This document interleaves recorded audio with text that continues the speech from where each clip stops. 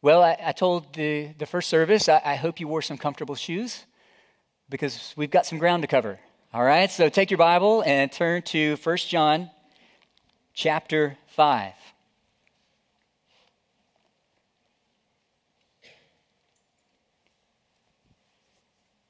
We'll be in 1 John 5, 1 through 12, the passage that Pastor Sam read for us just a few moments ago.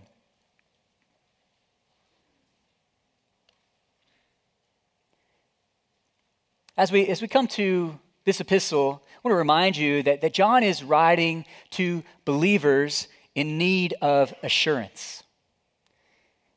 He's writing to churches who have been rocked by false teaching. And to make matters worse, it was actually some of their own pastors, some of their own teachers who had promoted this false teaching. And over time, some of the church members came around to this false teaching. And when the teachers or the pastors who were promoting this false teaching left the church, many of these church members went with them. And you can imagine how confusing, how discouraging, how disorienting this time must have been for these believers. We can imagine how just off balance they must have felt. But the truth is, we don't only have to imagine how they felt, right? Our social media is filled with stories of deconversion. Folks who at one time were committed to Christ and His church, but who have since left both. We know of stories of trusted pastors and teachers who have fallen into sin, and some who have fallen completely away from Christ.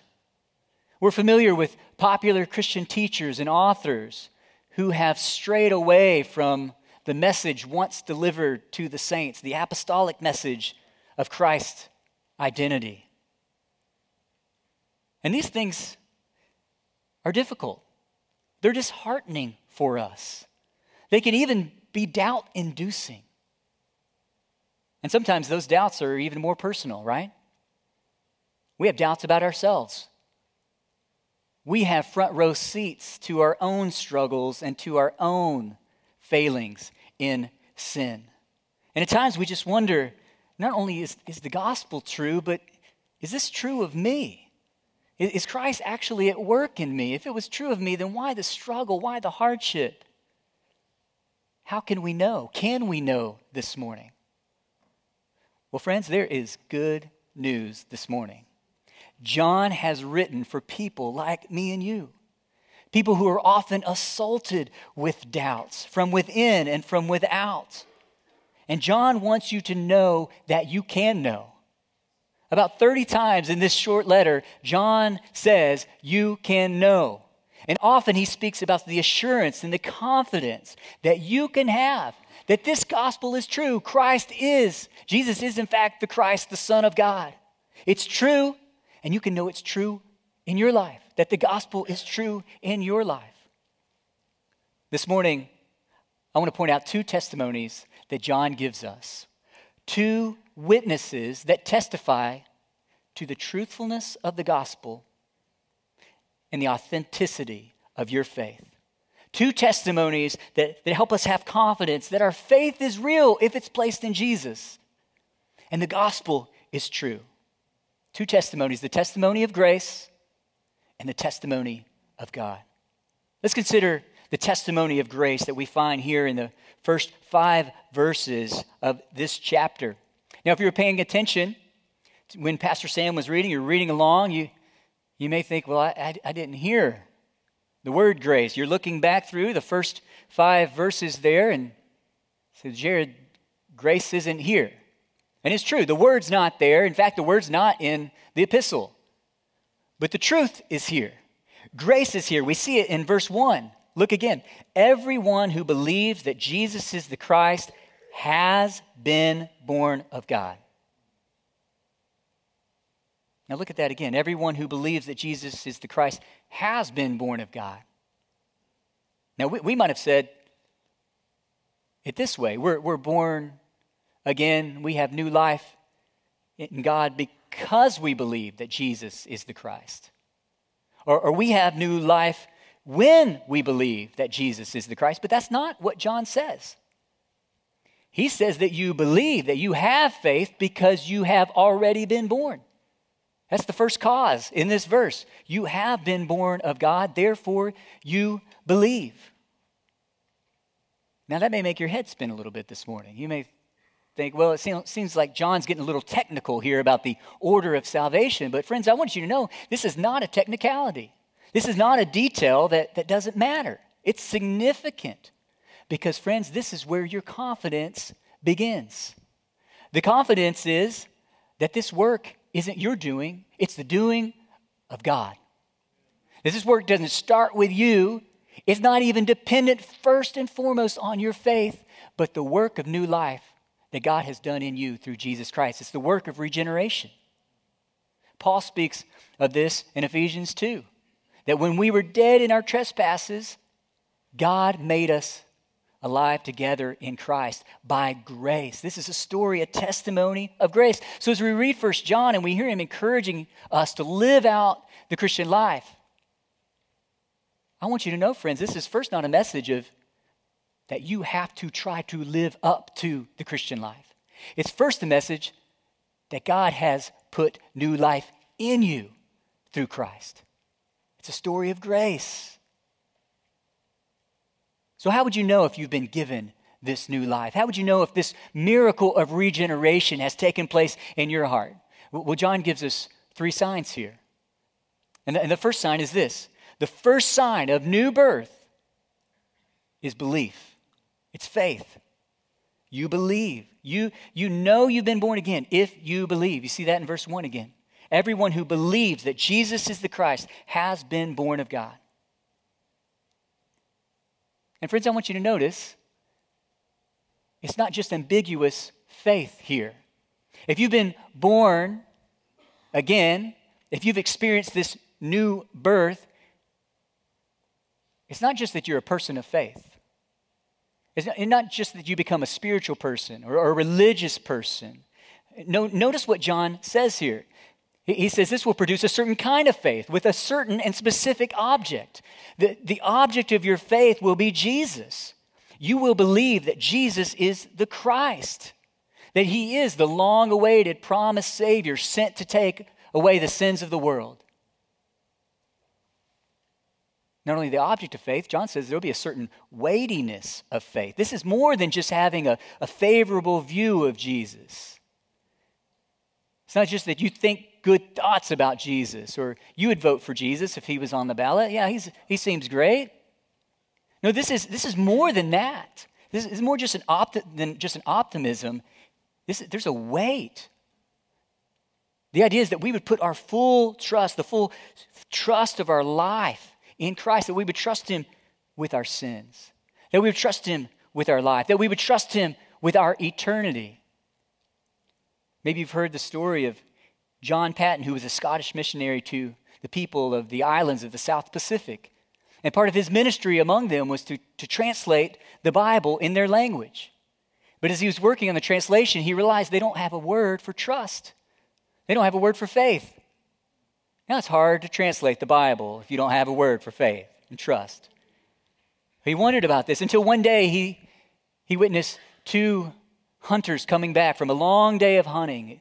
Weary and exhausted, they plopped down in a chair and they commented, how good it is for us to stretch ourselves out here. And he said, I've got it. I've got my word.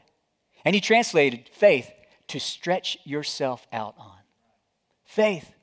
Friend, today is your life stretched out upon the Lord Jesus Christ. Friend, it's not the question of do you have one foot in with Jesus, but really the Monday through Saturday foot is really in the world.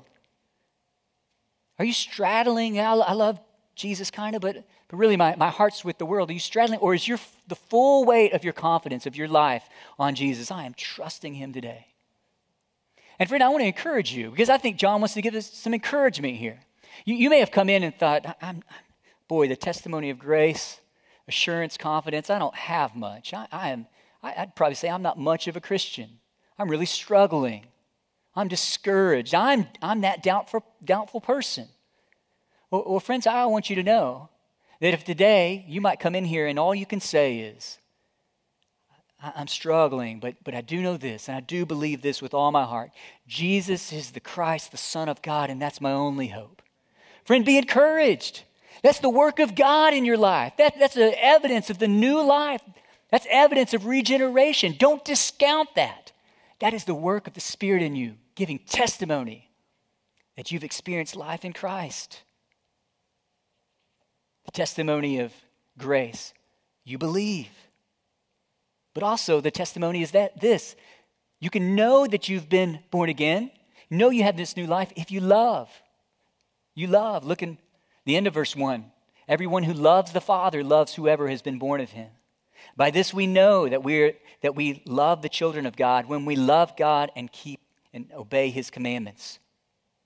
If you've been tracking with 1 John this summer, you know that this is not a new topic for John. Love is nothing new for the apostle of love, who I think maybe 40 times in his short epistle mentions love. But every time John comes back to a truth that he's already taught, he does so, and he does so by adding some more detail. I thought this week he's like a painter who paints the canvas, but then he's always coming back adding more detail.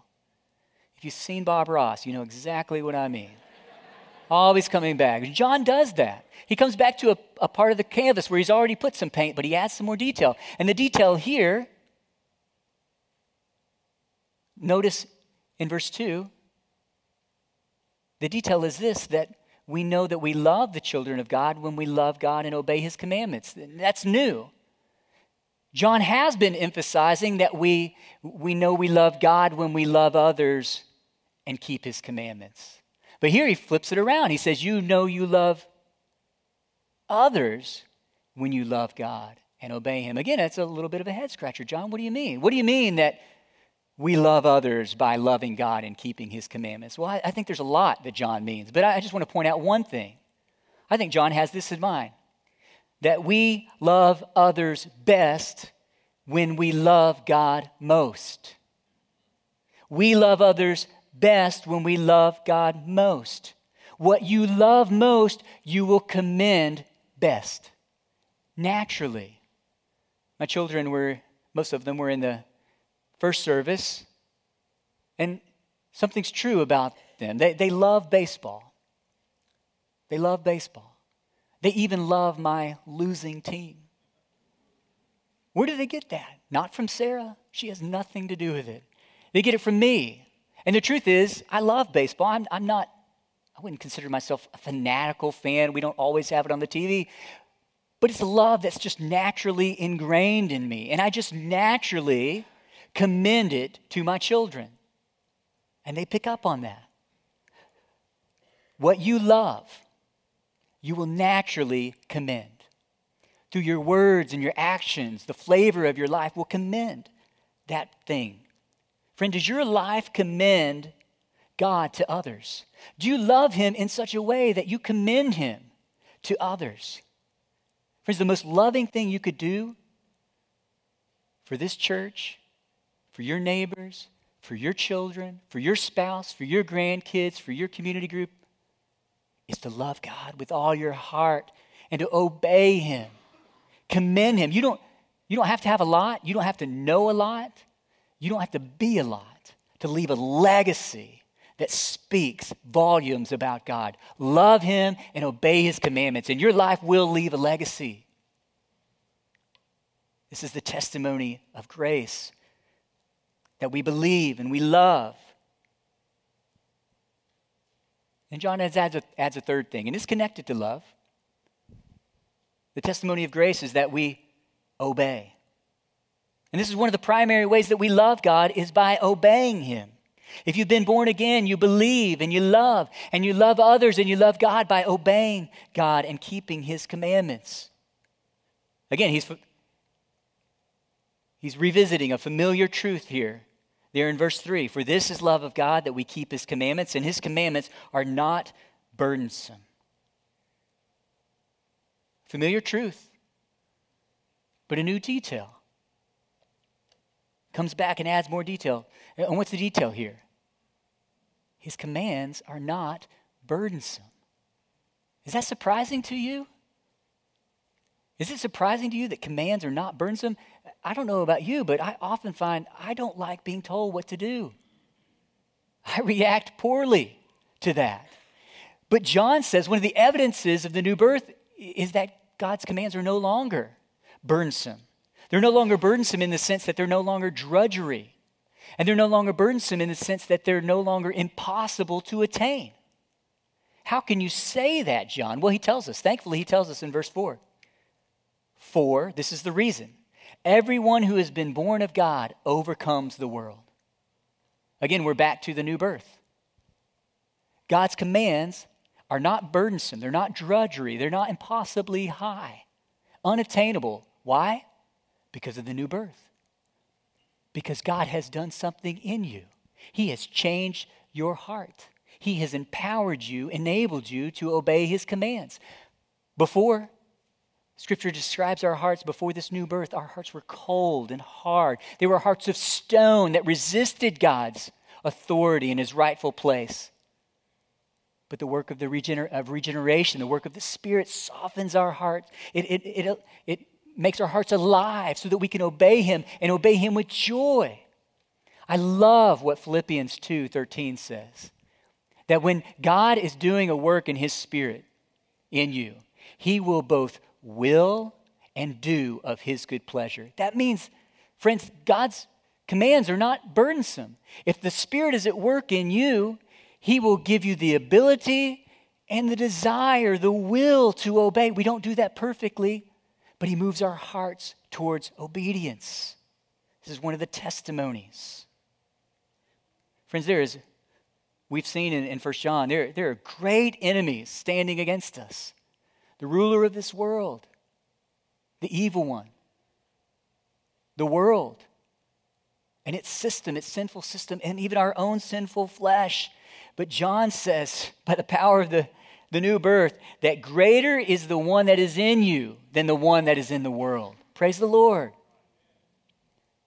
Just last week, we were watching some of the documentaries on the Apollo 11 lunar landing. And my daughter, who's 9, was watching it with me. And we watched Apollo 11 being rocketed from the launch pad. And we watched as it reached speeds immediately of 1,000, 2,000, 3,000, 4,000, 5,000 miles per hour. And my daughter said, Dad, it takes a lot of speed and power to break Earth's gravitational pull. I said, well said, little astronaut. But that's true in our own life. That those who have been born of God have received power through the Spirit to overcome the pull of this world system and even our own fleshly desires. We overcome through Jesus. And that's what we see in verse 4. Twice overcome is used in verse 4. The first time, it's the sense that you are overcoming. I know you're struggling, but you're overcoming. How can that be true? Because of the second overcome. Because Jesus has already overcome. Friend, you battle sin. You battle against this world's sinful system, not from a place of defeat, but from a place of victory. It doesn't mean it's going to be easy, but the war is certain. The war has been decided. We battle from a place of victory through Jesus. He has overcome.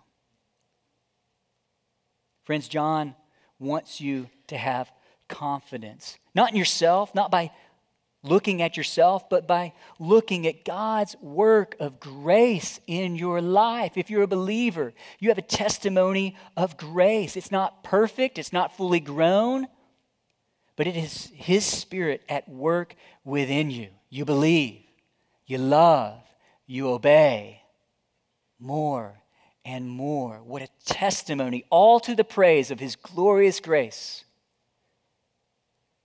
And friends, today, the other side is true. If you listen to this testimony, you say, that's just, none of that resonates with me. Friend, consider, have you put your trust in Jesus Christ? Can you relate it all to this testimony of the new birth?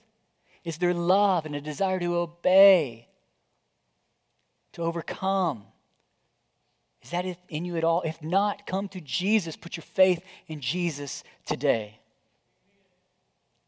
But friends, there's another testimony in our passage today, something that's even more reliable than your own experience of grace. And John's going to tell us it's even more reliable than his own eyewitness testimony.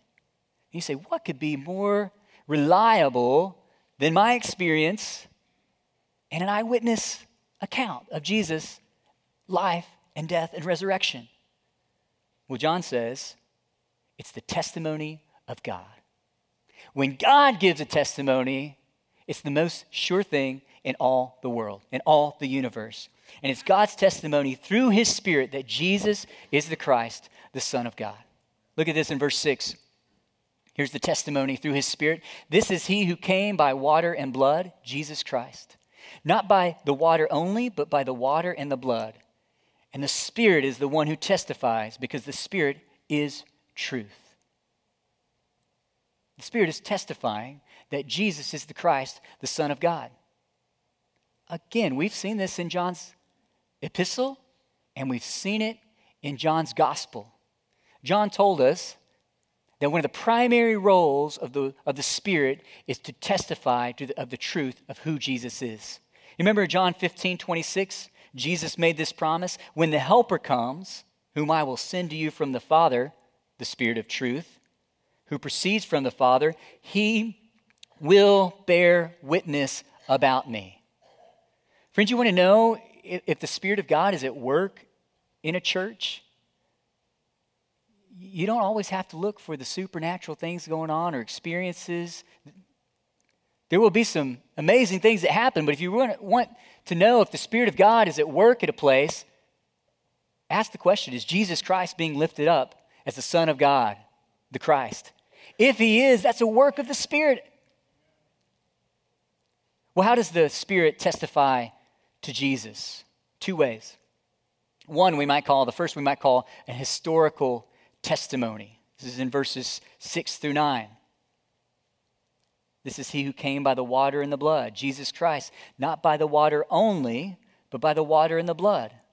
And the Spirit is the one who testifies, because the Spirit is truth. For there are three that testify, the Spirit and the water and the blood, and these three agree. If we receive the testimony of men, the testimony of God is greater, for this is the testimony of God that he has borne concerning his Son. Now, admittedly, this is a difficult passage. I think Dr. Martin Lloyd-Jones commented that this is the toughest section of John's epistle. And then he went on to say it's the toughest in the whole Bible. I don't know about that. I think the truth is clear. But the question in this passage is, what is John referring to? The water and the blood. And how does the Spirit testify through the water and the blood that Jesus is the Christ, the Son of God? Well, some have thought maybe this is speaking to communion and baptism, or maybe a reference to Jesus' death in John 19. But the most common understanding, and I think the best understanding, is that this refers to the water and the blood, refers to Jesus' baptism and Jesus' death on the cross. And friends, I think that makes great sense in this context. I think it makes perfect sense, because think about this.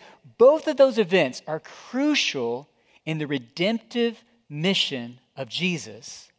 And at both events, God testifies to the identity of his Son, Jesus.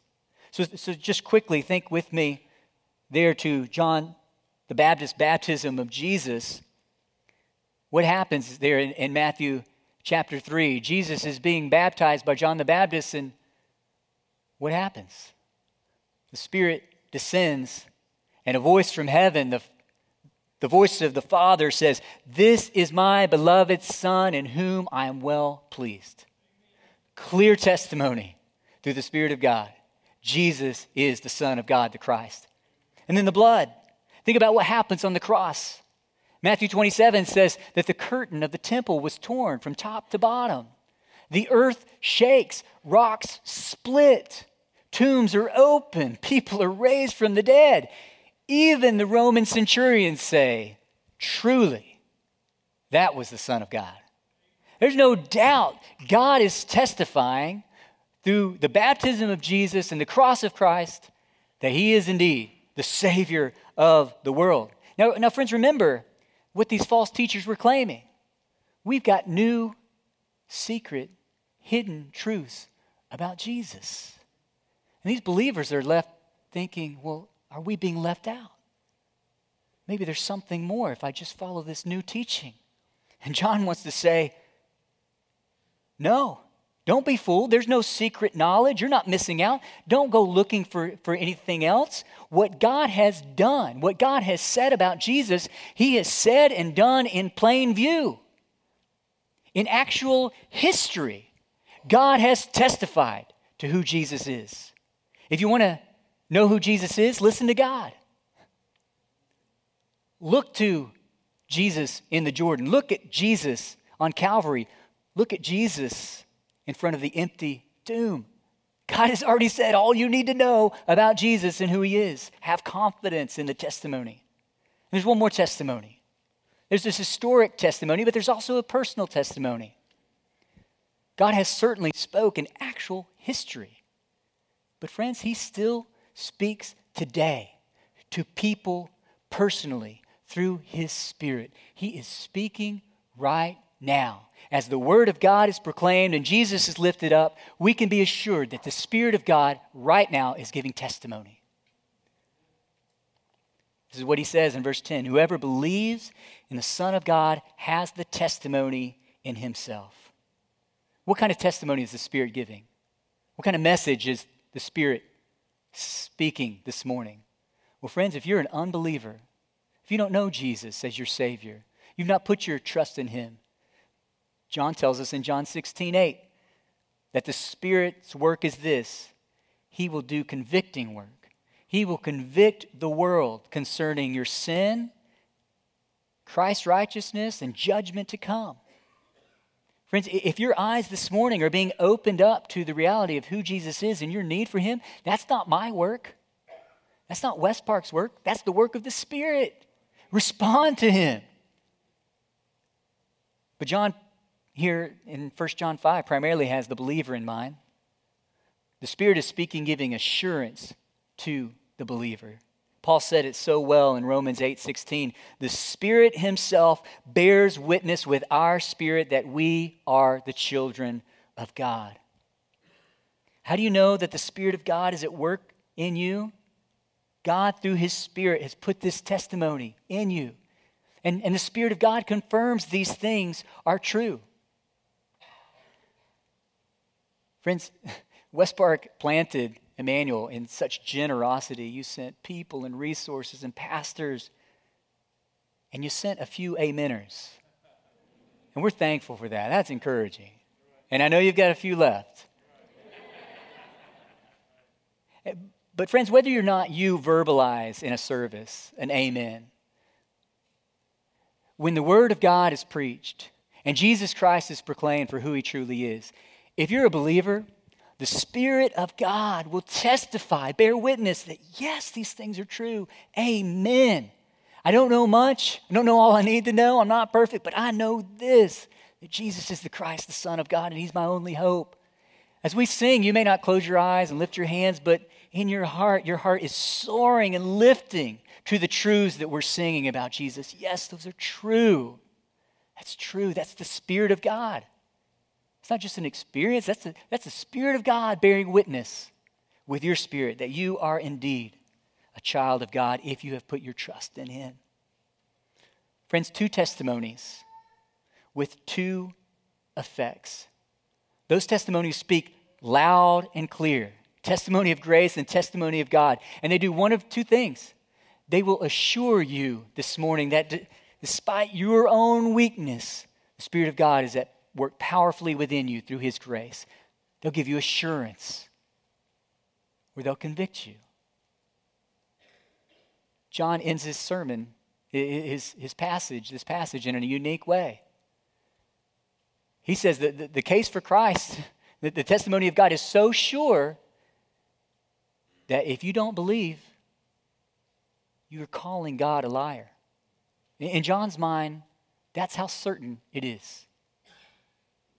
You can't just walk away and ignore it. You have to do something with the testimony of God concerning his Son. Will you say yes to him this morning?